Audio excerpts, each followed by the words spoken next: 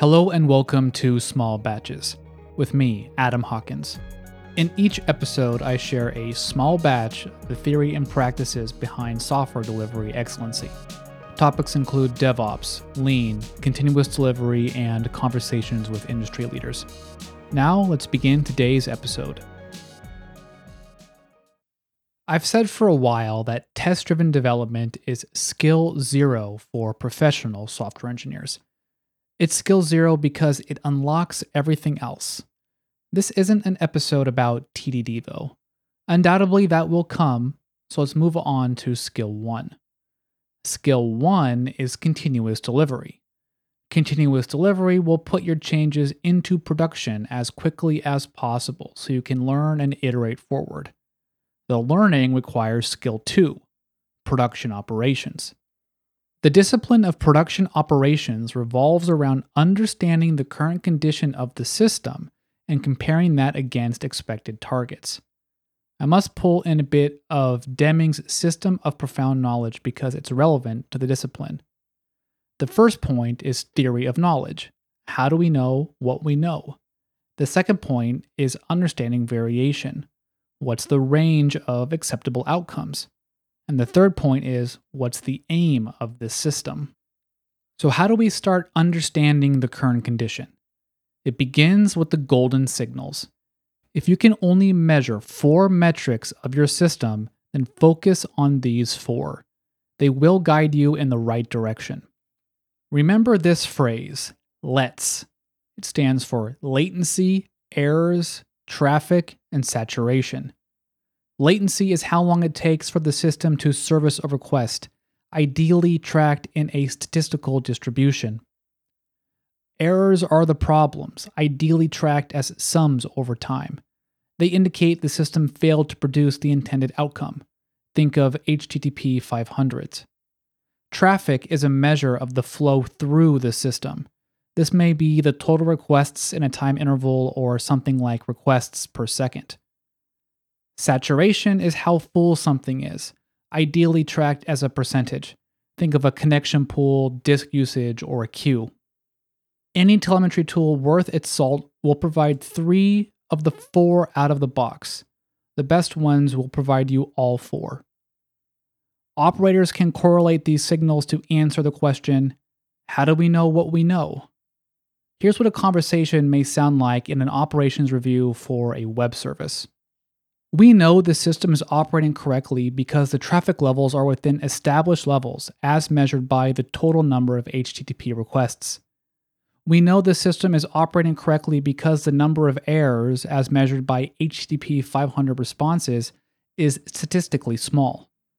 We know the system is operating correctly because the latency as measured by the server-side response is under 100 milliseconds.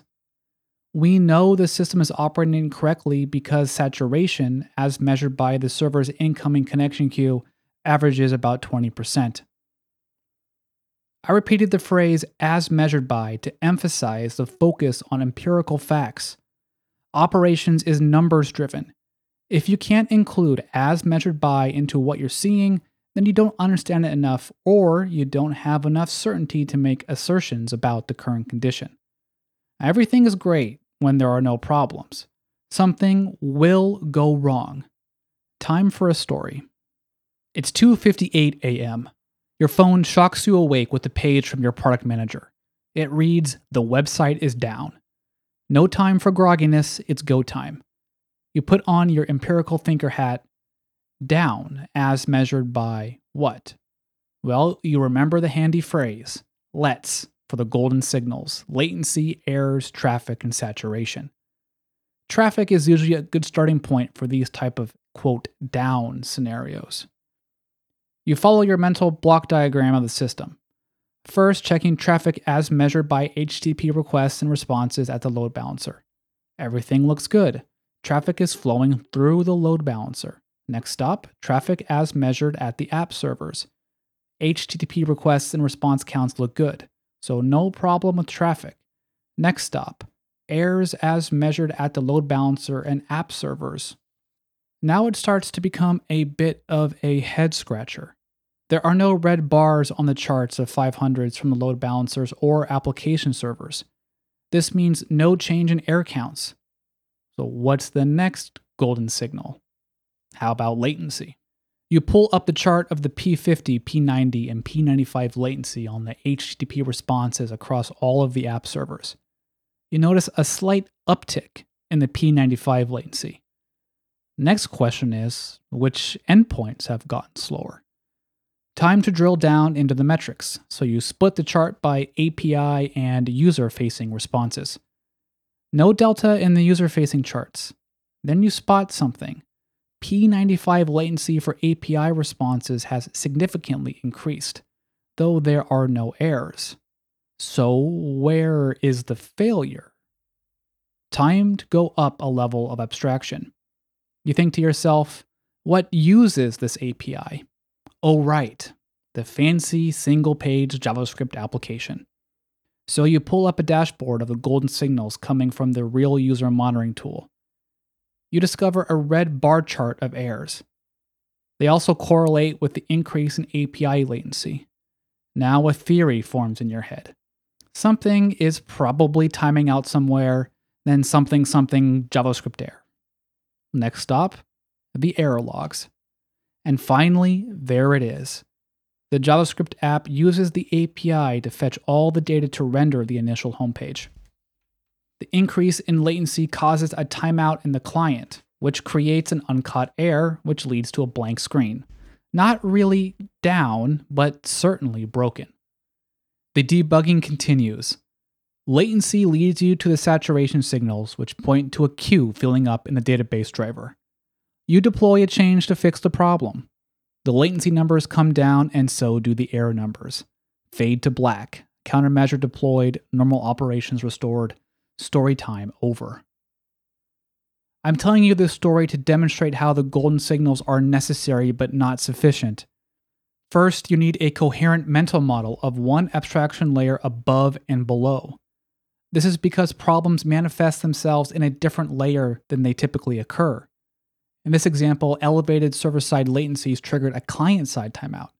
The actual problem was in the layer below the application and the database driver. Second is that watching errors is just not enough. The chart of server 500s did not point to the problem. The system was returning 200s, but that didn't make a difference. Higher level monitoring is needed to verify end-to-end type of functionality. Third is an understanding of variation. The latency numbers are referred to as P95, which means the 95th percentile in the distribution. So 95% of requests complete within this time. Variation is natural, so you must consider the change in the distribution by looking at the P50, P90, P95, and sometimes even the P99. Increases at the upper end of the distribution typically point to problems in other areas, commonly saturation. Fourth is the importance of go and see thinking. How much time could have been saved if you had just opened the site in the browser to find a blank screen? Perhaps you would have checked the console to find the error. Going to see is a countermeasure to one's default framing. In the story, the assumption was that, quote, down meant 500s from the web server. An easy assumption to make for someone who maybe works with web servers all the time.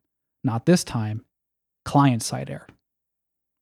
I challenge you to identify the golden signals in your services and applications and then apply visual management. Remember the mnemonic device LETS: latency, errors, traffic, and saturation. Start here and you won't be led astray. Lastly, one shout out to the U's for utilization, saturation, and errors metric framework created by Brandon Gregg.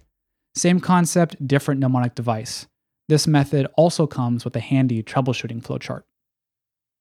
Alright, that's all for this batch. Head over to smallbatches.fm/88 for links to recommended self-study on production operations and ways to support the show.